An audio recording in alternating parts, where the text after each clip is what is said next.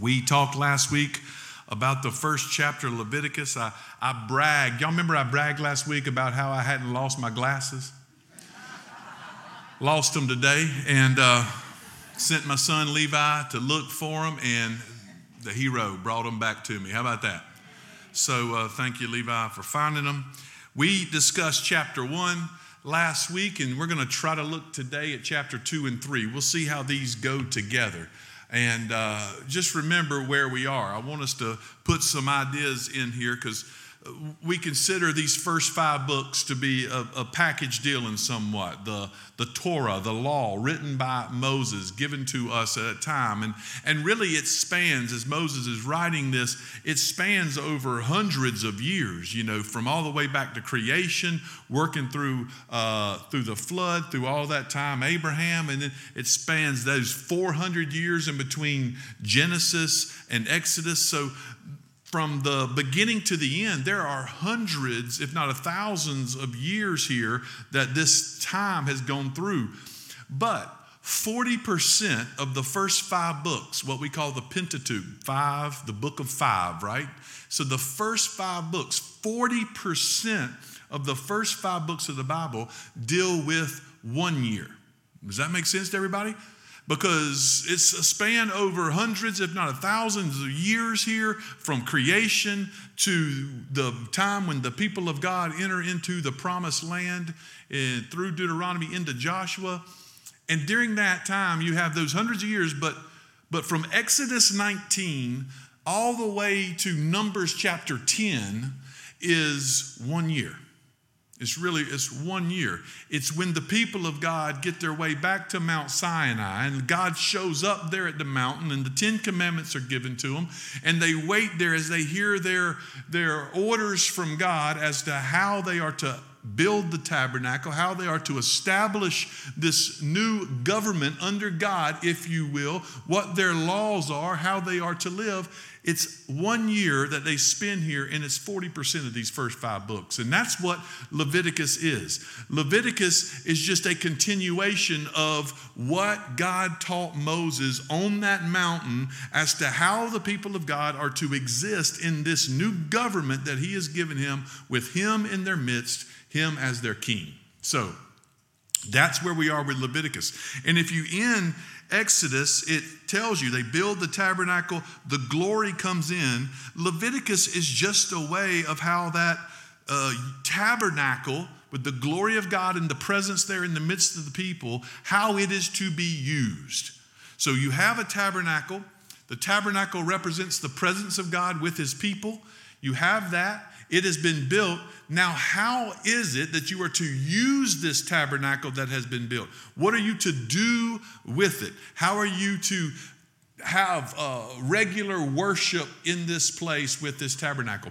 That's what Leviticus is really all about. And as I said last week, there's no small talk in Leviticus. You got one little section there of a narrative that kind of tells a little bit of a story that gives you some idea of what's going on. But it really just gets to the heart of the matter real quick. Let's get to it real quick. And right off the bat, it tells us of the type of sacrifices that were to be done there in the tabernacle. And the first 3 sacrifices that we look at. Last week we see the burnt offering sacrifice. You mostly can use, I think, mostly if I'm teaching out of the English Standard Version, ESV. If you look at the headings, it kind of sets everything up for you real plain here.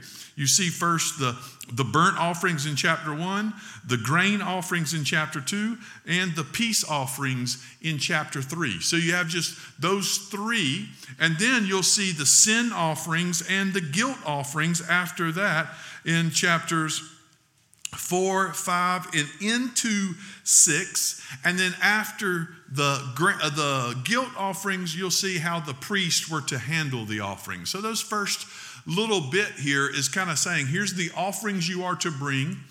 All of this is to be understood as worship. What is God worth? He is worthy of our worship. And so this is how we worship. Now, remember, the danger for Leviticus is that we get caught up with the trees and we miss the forest, right?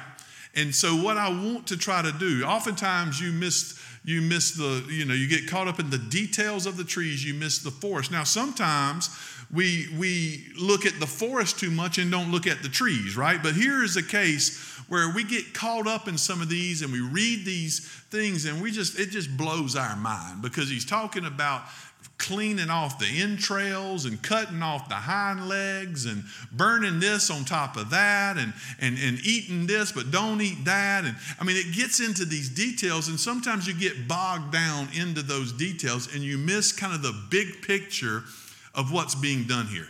The big picture of Leviticus is that God's people have been redeemed from slavery out of Egypt, not to be left alone. And God said, all right, I got you out, y'all go about it. God saved them to be with them, to be in their presence, to dwell with them. And so now the question comes, how does that holy God who dwells with them, and we saw that in Exodus, he enters into that tabernacle that they built for him. How does that holy God who dwells with them there to be with them, how now can a sinful people live with him? How can they live in his presence? And so the book of Leviticus, big picture, is dealing with that. How can a sinful people be welcomed into the presence of God? What does it require? What does it take? What is needed? And that's exactly what Leviticus is dealing with.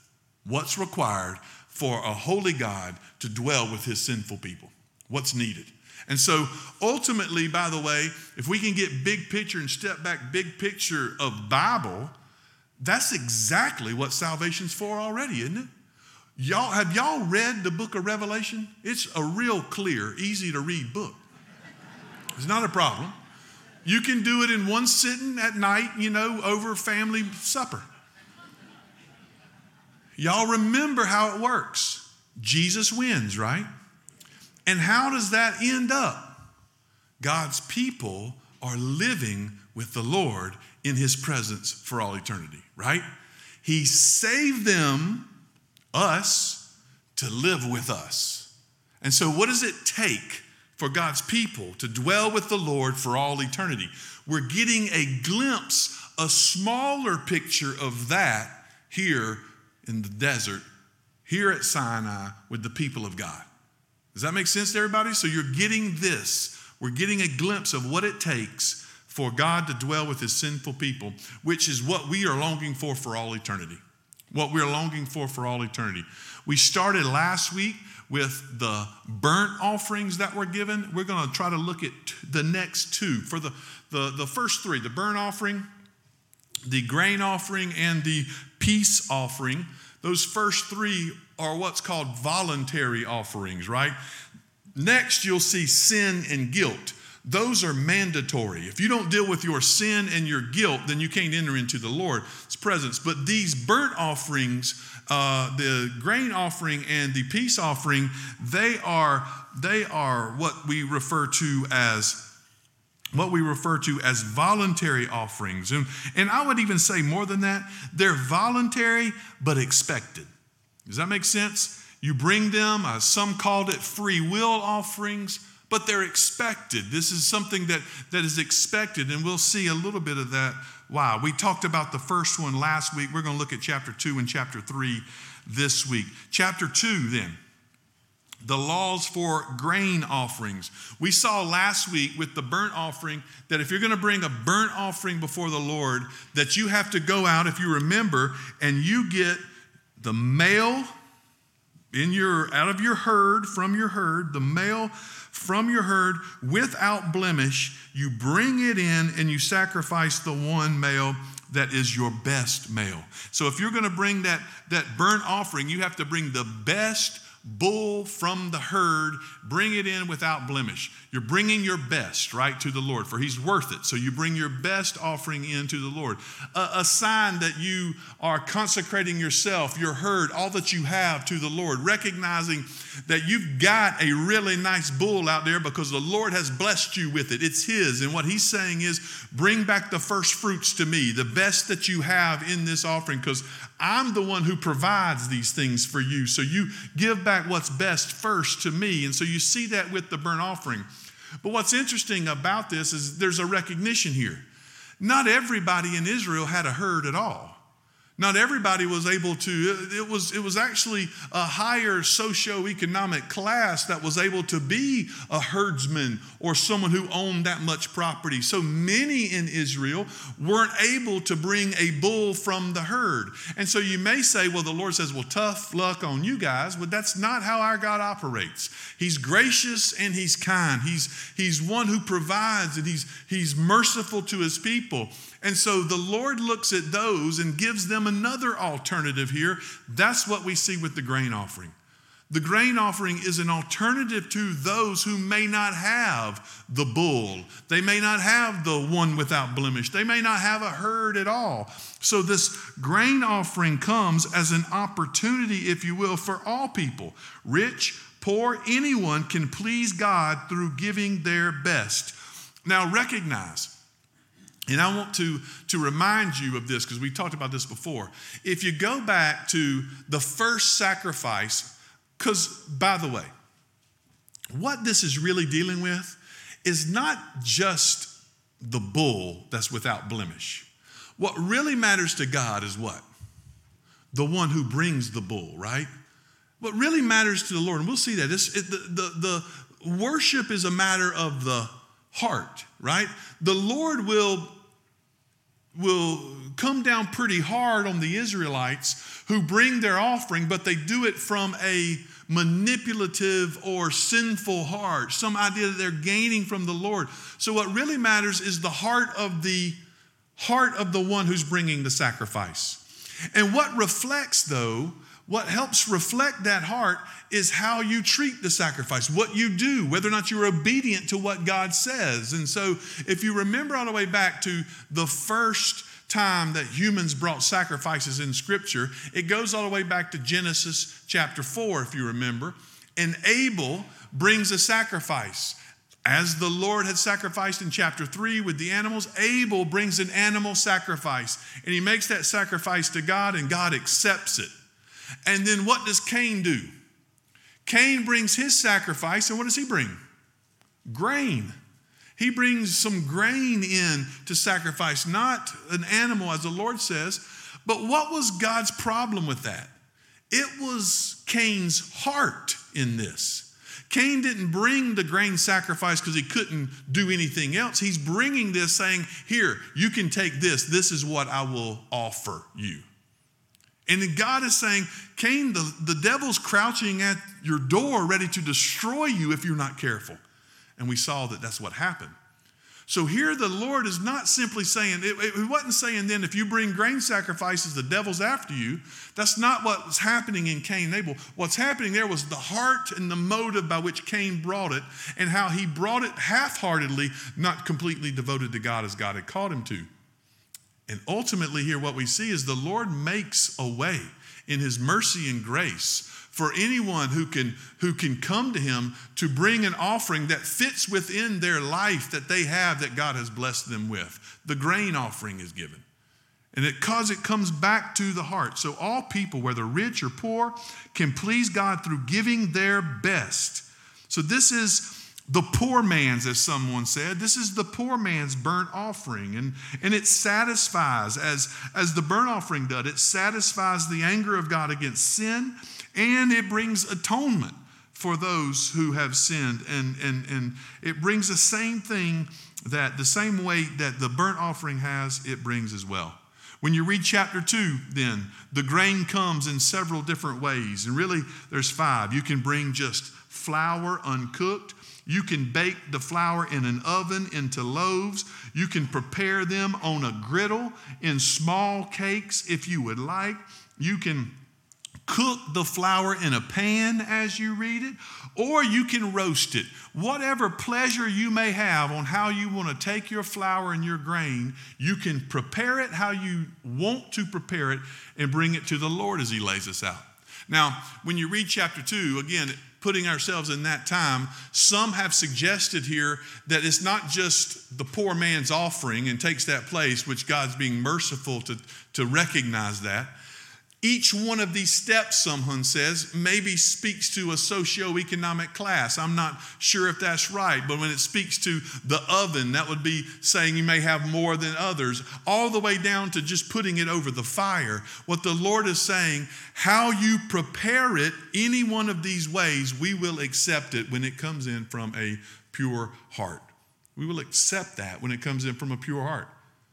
So when you see this, he's making provision. This shows the grace and mercy of God through worship, reflecting whatever status you are in. You bring your best before the Lord. You bring your best before the Lord. I want to note just a couple things about this one on this idea of worship in chapter 2 with the grain offerings. One, the grain offerings must begin at home. I don't think we miss this piece. But what it says is that you prepare those and then you bring them into worship. Does everybody get what I'm saying here? I don't think we overlook that. The idea of worship begins not when you enter into the temple or the tabernacle, but even before that. You're preparing yourself to come into worship, even in your home. Even in your home. When we read the scriptures, we got to recognize that our whole life must be an act of worship. And I will tell you, I don't care what age you are, where you're at stage in life, today is maybe the day that you begin to understand the role and the blessing of worshiping at your home together with your wife, your friend, your family, worshiping together and preparing your heart to come. As my granddad used to say, and I've heard it a million times, Sunday morning church is a what? Saturday night decision. Y'all ever heard that? You got to lay out your clothes. I've heard that a million times in my life. And so if you're going, you got to get ready tonight. You got to lay them out. And that's a true story. That's a true story.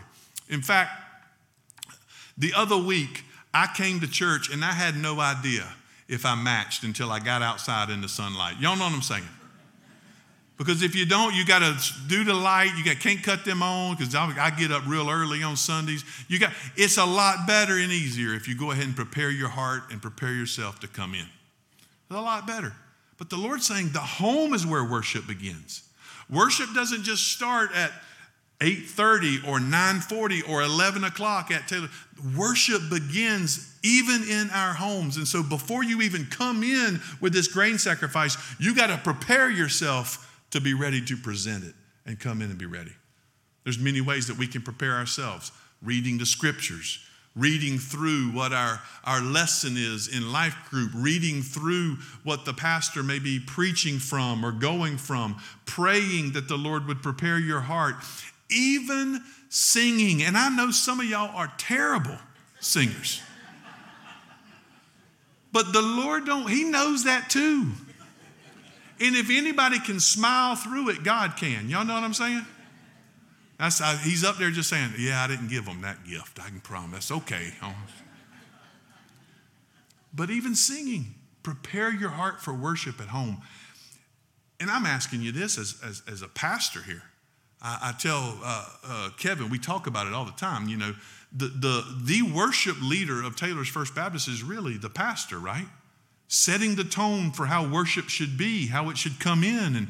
And because worship isn't just the singing part. We worship through the giving of the word, and we worship through the singing, and we worship through the giving of our tithes and offerings. We worship in all of those ways, and we worship as we listen to these things. And so that happens. But if you're putting it all on me or all on our staff to build your worship experience here, then you're putting a weight on us that we can't carry. We can't pull that off. If you're coming in for some experience that we offer, that's not what we're trying to give you. What we're trying to do is here, gather together as believers who have recognized all throughout this past week, it may have been tough, it may have been busy, but God has been faithful. And what we do on the first day of the week is we remember that this is the day our Savior rose again. And no matter what may happen in life, we celebrate every single Sunday morning that Jesus is alive and He's good and He's faithful. And if you think you can come here and just conjure that up in a moment without living with that understanding throughout the week, you're misunderstanding what worship is. Worship is a lifestyle that we live. And here even, the Lord's saying, if you're going to bring your grain offering, you got to prepare that at the home and bring it into worship. And that's what I'd ask you as well. Prepare your heart. Be ready. Pray that God would speak to you. Ask the Lord who it is that he wants you to bring this Sunday morning and say, let's come with me to worship and be about it. Ask the Lord what it is that he wants you to learn and grow. Prepare your hearts, just as he says here. We learned this in this grain offering. But not only that, what you see with this grain offering is something that's said over and over again in this passage. When you cook it, you season it with salt, frankincense, oil, and salt. You put those things together. This salt is an interesting verse because you look at verse 13. You shall season all your grain offerings with salt. You shall not let the salt of the covenant with your God be missing from your grain offering. With all your offerings you shall offer salt. Now, we see frankincense up here and we see some oil, but he makes a point here to say all of your offerings, when you bake your cakes here, whether it's in the oven all the way down to the fire, when you bake your cakes, you season all of them with salt. But he says something else about salt, doesn't he? He says it's the salt of the covenant, the salt of the promise. Now that's interesting. What does he mean here by salt of the covenant or salt of the promise? Flip over with me, I think, to the passage I want to go to, Numbers chapter 18. They're on their way here, wandering in the wilderness in Numbers 18. I think that's the right one. We'll just go ahead and assume it is. So he's talking here about the duties of the priests and the Levites in Numbers 18.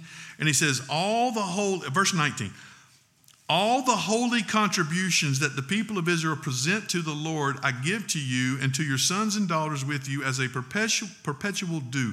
It is a covenant of salt forever before the Lord for you and for your offspring with you. I think salt here becomes a picture of something for them. It's a testimony. It's in the same way that the Lord Jesus tells us that we're the light of the world and the salt of the earth, right? So it's not just a sense of what salt is as NaCl, sodium chloride. It's not just that. It's giving us some picture of what's meant here. And when he says salt of the covenant, we recognize the preservative nature of salt, right? We recognize how salt preserves. I mean, it's the way meat was kept for many years until we had the old ice box was invented. It's the way it was kept. So salt is preservative. And so when you do that, the salt of the covenant is a testimony that we still believe the promises. That what we are doing is preserving the promises of God, and they're continuing in my generation and the next, all the way down through this offering. It's a statement of what we believe here ultimately about the offering, a preservative. But not only that, I think it goes the other way. Not only is it a preservative, look with me to Deuteronomy 29:23. Just looking here in the Pentateuch, there's other places we can turn. But Deuteronomy 29, man, I hope this one's right too. This is talking about the Lord coming in judgment with Moab. And he says, verse 22, and the next generation, your children who rise up after you, and the foreigner who comes from a far land will say, when they see the afflictions of that land and the sicknesses with which the Lord has made it sick, the whole land burned out with brimstone and what? Salt. Nothing sown, nothing growing, where no plant can sprout, an overthrow like that of Sodom and Gomorrah, Admah and Zeboim. So salt also represents what? The judgment of God. Too much salt kills everything. Y'all know that? Too much salt will kill it. Like the Dead Sea, nothing lives in that. It's too salty and it kills it. Or thinking, as he says, about Sodom and Gomorrah, or thinking about, Lot and his wife who turned into a pillar of salt. This land, nothing even grows in it because God's judgment came upon it. It's a land that recognizes of salt. What this salt comes to then, I believe, is that when we offer worship from the Lord, we recognize that we are holding fast to the promises of God. When we come in and worship, it's because we believe the promises, right? We believe that God is who he says he is. We believe that he sent his son to die in our place. We believe that we have life in him, and we believe that he's coming back, and one day he'll bring us to himself. And whatever sorrow and whatever pain has gone on this week, we believe that is slight and momentary compared to the glory that awaits us. So when you come in and offer it up, you offer it up with some salt, recognizing that God's promises are preserved this week in my life and what I offer and what I give. And I'm passing those preserved promises down to my children, to my family, on down from me. I'm keeping those. But there's also this sense here that if you don't know or keep the promises, the judgment comes as well. If you don't know or keep them, then the judgment of God is there. The salt represents the faithful, continuing, preserving of the promises of God. And it represents the judgment of those who do not keep it.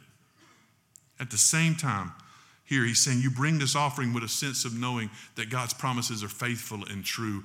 And the alternative to worship and keeping the promises of God is his judgment. It's his judgment. Not only that, we know big picture, stepping back. Just as we've said before, just as Jesus taught us, that these Old Testament passages are pointing us to him. This bread that brought in through the sacrifice that was cooked in the oven all the way down to the fire represents ultimately the bread that we will feast upon that's been offered on our behalf. Remember in John chapter 6, Jesus said, I am the bread of life. We know what we teach about the burnt offerings. Without the shedding of blood, there is no forgiveness of sins. We understand that. But you also know that Jesus teaches the same lesson from the grain, right? In John chapter 12. In John chapter 12, somewhere in there,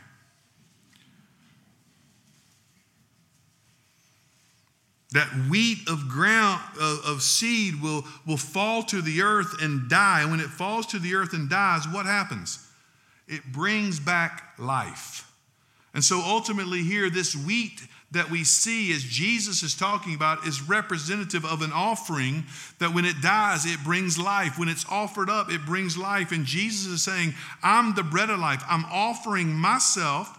Down in verse 23, Jesus answered him, the hour has come for the Son of Man to be glorified. Truly, truly, I say to you, unless a grain of wheat falls into the earth and dies, it remains alone. But if it dies, it bears much fruit. Whoever loves his life will lose it, and whoever hates his life in this world will keep it for eternal life. The very grain by which you bring as an offering is a testimony to how you will find salvation itself. This grain that fell to the ground and died and then came back is now, in essence, life to you because it's how you worship God and bring honor to his name. This even points to this grain that Christ says that he is, where he will fall to the ground, die, and come back and bring life. So ultimately, this offering is not just teaching them that anyone can come to worship the Lord. No matter who you are, you have something to bring. That you bring that, you prepare that in your heart and in your home, and you bring it out of testimony knowing that these promises of God are true. So we worship the one God who is true and who is faithful. And the only alternative is his judgment. I'm going to worship him and worship him forever. Look into the one who was the ultimate grain offering on our behalf, who went to the cross and died, rose again to bring life, offering of himself so that we can have the promises of God true. We see that here in this chapter 2. But let's keep going. Let's go to chapter 3. Chapter 3 is the peace offering. Many of your texts may have the fellowship offering as well. The word there Ziba Shalomim means sacrifice, and then the next word is related there to shalom, which means peace, but it has a range of meanings. And I think that fellowship is helpful here because that meaning fellowship is kind of teaching what this offering is doing. This is a different type of offering that is coming, a fellowship offering. What's happening here through this fellowship that's coming, is that there is a shared table together. This is the offering that you bring it in and you eat it with the priest, if you will. The purpose here is not to atone for sin, not to atone for your sins. The purpose here is to deepen your relationship with God. This sacrifice is a personal gratitude statement, a thanksgiving sacrifice to God. Thanksgiving. The reason why peace works is because you're offering up peace. If you sit at the table with the Lord, the idea of eating at the table with someone means that that person is not your enemy. That person is your friend. You are eating together. You're partaking together. You're communing together. So as your friend here, you're now in peace with this one, or fellowship with them. And so this offering is an offering of gratitude, of thanksgiving, an offering of peace, a symbol of fellowship. It's to take joy in who God is. If you look over to chapter 7, when it talks about what's coming there in this offering with the priests, verse 11, this is the law of the sacrifice of peace offerings, that one may offer to the Lord. If he offers it for a thanksgiving, then he shall offer it with the thanksgiving sacrifice unleavened. It goes down. It says thanksgiving over and over again, or a vow offering here. Ultimately, it's giving us this free will offering to demonstrate fellowship with God. So you're bringing this peace offering or fellowship offering out of thanksgiving in your heart because of the joy of who God is. You're coming in to eat with him. It's symbolic that you're communing with him or eating with him. That's what this offering is for. The purpose is to show our gratitude to God, our thanksgiving, our joy in allowing and in his faithfulness to save us and allowing us to come into his presence with this offering. This offering takes into fact the blessing. In other words, I think in many ways this offering becomes for us the precursor to the blessing, right?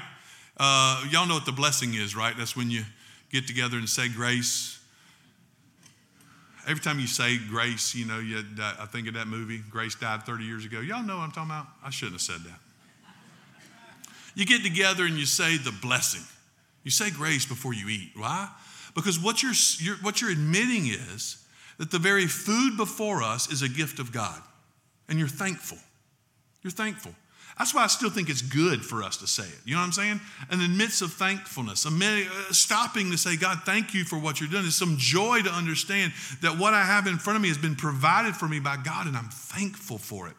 What we can never, ever lose as God's people is a thankful heart. You know what happens when you stop being thankful? You become bitter. The moment you stop being thankful is the moment you become bitter. When you stop recognizing that it's God who's provided everything, you start thinking you deserve more than you got, right? You start thinking this isn't enough and I need more. You start thinking that I should have something else on my table before this. And when you start thinking that, you become bitter at those who you think should have helped you provide this. And ultimately that bitterness will turn into God, and bitterness grows up in your heart like a root, and it comes up bigger than an oak tree. And before long, all you are is a bitter old soul that nobody wants to talk to. Y'all know them. Don't look around. The moment you stop being thankful is the moment you start being bitter. This offering was one to come to the Lord and say, thank you. Thank you for who you are and what you've done. You bring the food in and you eat together. The meat in here and you eat together in chapter 3. That's what this offering is. You bring, it's not like the burnt offering where you have a male without blemish. This one can be any. This is male or female without blemish, but lamb, cow, whatever you want to bring, you bring it in, you lay hands on it at the head of the offering, you kill it in front of the tent of meeting. Aaron's sons throw its blood against the sides of the altar. Then from the sacrifice of peace offering, he shall offer food offering to the Lord. Its fat, he shall remove the whole fat tail, cut off close to the backbone, and the fat that covers the entrails. Y'all get what I'm saying right here? This is where the trees come in. The fat that covers the entrails, all the fat that is on the entrails, and the two kidneys with the fat that's on them, and the loins and the long lobe of the liver, he shall remove with the kidneys, and the priest shall burn it on the altar as food offering to the Lord. I remember I was doing a mission trip in Guatemala, and we were helping to build something. And I'm a master builder. I don't know about y'all. And they put me in charge of making the concrete. I had to do the mixer, put the 7 shovels in, add water to mix, all that stuff. I hadn't been back, so I don't know if it's still standing or not. But I remember doing that all day. I mean, it was all day. We're trying to get this block building built. And man, at the end of the day, we'd be so hungry. And there where we were was on this big lake, and they caught fish. And so every day we ate fish. And the lady that was cooking for us, sweet lady, but man, when we fry fish in Red Bank, South Carolina, I don't know if it's going to be the best fish in the world. I don't know, but there is pretty much order to it. You know what I'm saying? You pick up the fish, you know how to pull the fins out the top, you know what I'm saying? You know how to pull the back, the spine's going to be down the middle.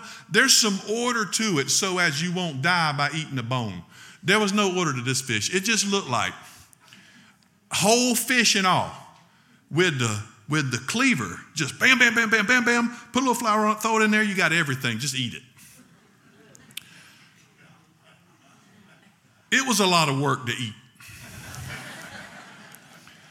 And I remember the first night she put that thing in front of me, I'm getting 10 to 15 pieces, a plate piled high of heads and bone, and I'm just starving for a piece of meat off of that. And you know what she said? After 45 minutes of that, she said, yeah, I gave y'all the backbone and the heads first. The good stuff's in the back. I wanted y'all to get through with that first. I said, well, doggone. I already went through 2 bottles of ketchup. And it didn't make sense to me. We laughed about that. It didn't make sense. The reason I'm telling you that is it seems to me here, even in the offering, what's God doing? He's taking the worst part. He's taking the fat and the others, and you're offering that up to him, and he's giving you the best. He gives you the meat. He says, give me the kidneys. I ain't eating kidneys. You can maybe, with a lot of ketchup, convince me to eat some liver and onions every once in a while. My mom makes liver nips, and I turn around and walk out because it stinks too bad. The Lord takes all that. And we sit down in this offering and eat with him, and he takes that for us, right? And he says, here's the meat for you. Let's eat together. That's what the fellowship offering is. It's a way to take joy that God has provided and to fellowship with him through the eating of this. And we thank God. It's the offering of thanksgiving from our hearts. You know, nowadays, we don't have an offering of thanksgiving like this. Now, we have something. I'll talk about that in a second.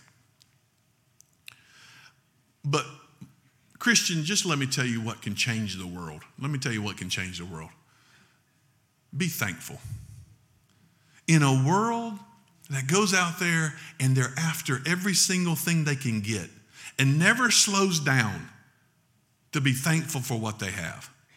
Man, it is radical to live thankfully, graciously in this world, right? It's radical. I told the girl in the Chick-fil-A, which Chick-fil-A never gets anything wrong.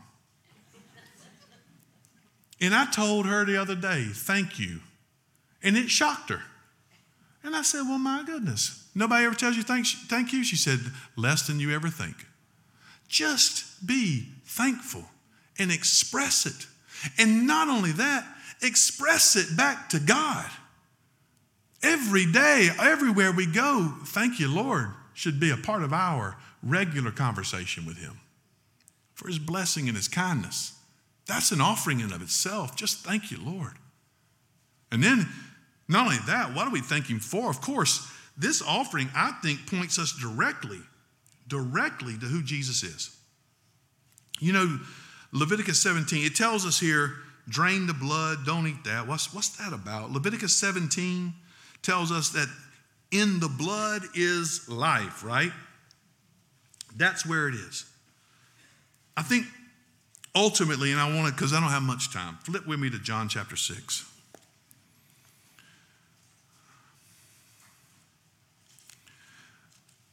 In some ways, I don't know. I do know that Jesus said when Moses wrote this, he's writing about me, right? So Jesus, not about Josh, about Jesus. Jesus said, Moses writes about me. And so I believe every story, as I've told y'all, is pointing us to Christ. And so I think this offering is doing the exact same thing. And I think even here you have this passage because in the offering, the fellowship or peace offering, it tells us drain the blood, don't eat that. Eat the meat, drain the blood. It tells us in Leviticus, don't drink that blood because in that is the life of that animal. Don't do that. It tells us not to do it. So you're wondering, why in the world do we do that? And then in John chapter 6, notice what Jesus says.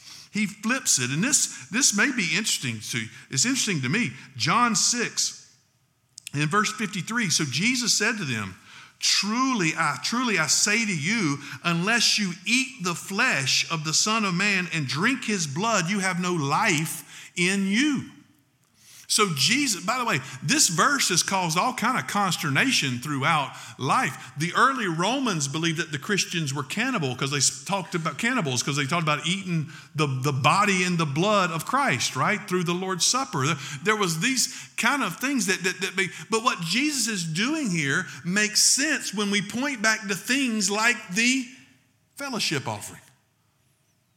He says, remember that unless you eat the flesh of Christ and drink the blood of Christ. You don't drink the blood of those animals, you drink the blood of Christ. Why? Because the blood has the life in it. And know what he says. He says, unless you eat the flesh of the Son of Man and drink his blood, you have no life in you. Whoever feeds on my flesh and drinks my blood has eternal life, and I will raise him up on the last day.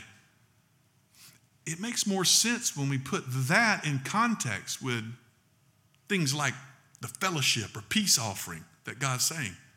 Because we recognize that all of those sacrifices there that are in Leviticus are pointing us finally to the ultimate sacrifice, which is Christ. And it teaches us something. Every single one of those sacrifices teaches us about what Christ has done for us. And if we're going to have life, we got to come to the table. If we're going to have fellowship with God, we come to the table with thanksgiving in our heart and we feast upon Jesus. Why?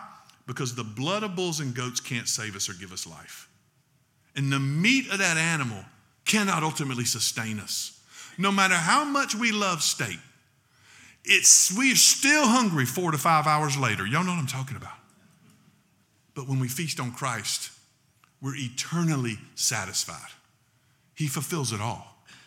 And so this sacrifice in Leviticus chapter 3 is pointing us to the thanksgiving by which we come to the table and take that bread and eat it with thanksgiving in our heart, for Jesus has died for us. It represents his body. And we take that juice, God bless us, and we drink it because Jesus shed his blood for us, and in that is life. Not in the juice, but in what that represents for us.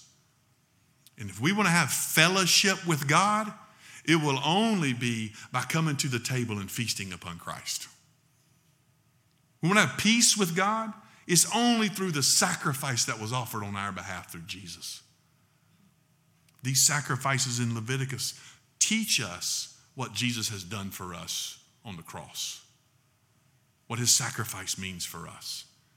Each one of them has its way of intimately opening up another beautiful image that Jesus came for us. and we come to worship him with joy. Now, I don't have to prepare my cakes at home before I come to Sunday morning. I mean, unless you want to bring donuts or something like that. But contrary to popular opinion, donuts are not going to get you into heaven. We don't have to prepare that, for the sacrifice has already been made. What we do is we prepare our hearts with thanksgiving that Jesus has paid it all. He's done everything for us. We prepare our hearts with thanksgiving that we, because of what he has done, get to worship the one true and living God for all eternity. And I'm going to begin today and start here. And what you find us doing together in worship is what we'll be doing forever. And I've said it before, others have said it, not new with me. I want to be doing the stuff that's going to matter 10,000 years from now. Not the stuff that's fleeting and doesn't really ultimately matter. Pastor Stephen told us that story of that girl who heard the gospel. God used. You know, he did it he'd tell us that story in our staff time together, and he said, how many people would y'all think would be cool if from her believed? And I think somebody said 20. So Stephen set us up. 20, that'd be cool. How about 100? How much was it? I was about to say 140, so I was on shortchange her. How about 160? And so ultimately for us, that's what matters. That's what matters. That's why we come to worship, for what Christ has done, for this is our employment forever. And we come with joy and thanksgiving in our hearts because we have fellowship with him through the sacrifice he offered on our behalf. Let's pray together. Father, thank you for who you are and what you've done in your Son, Jesus Christ. May you be glorified in our life in every way. For you created us to bring you glory. And there, in bringing you glory, is our satisfaction. And we know that only comes through Christ.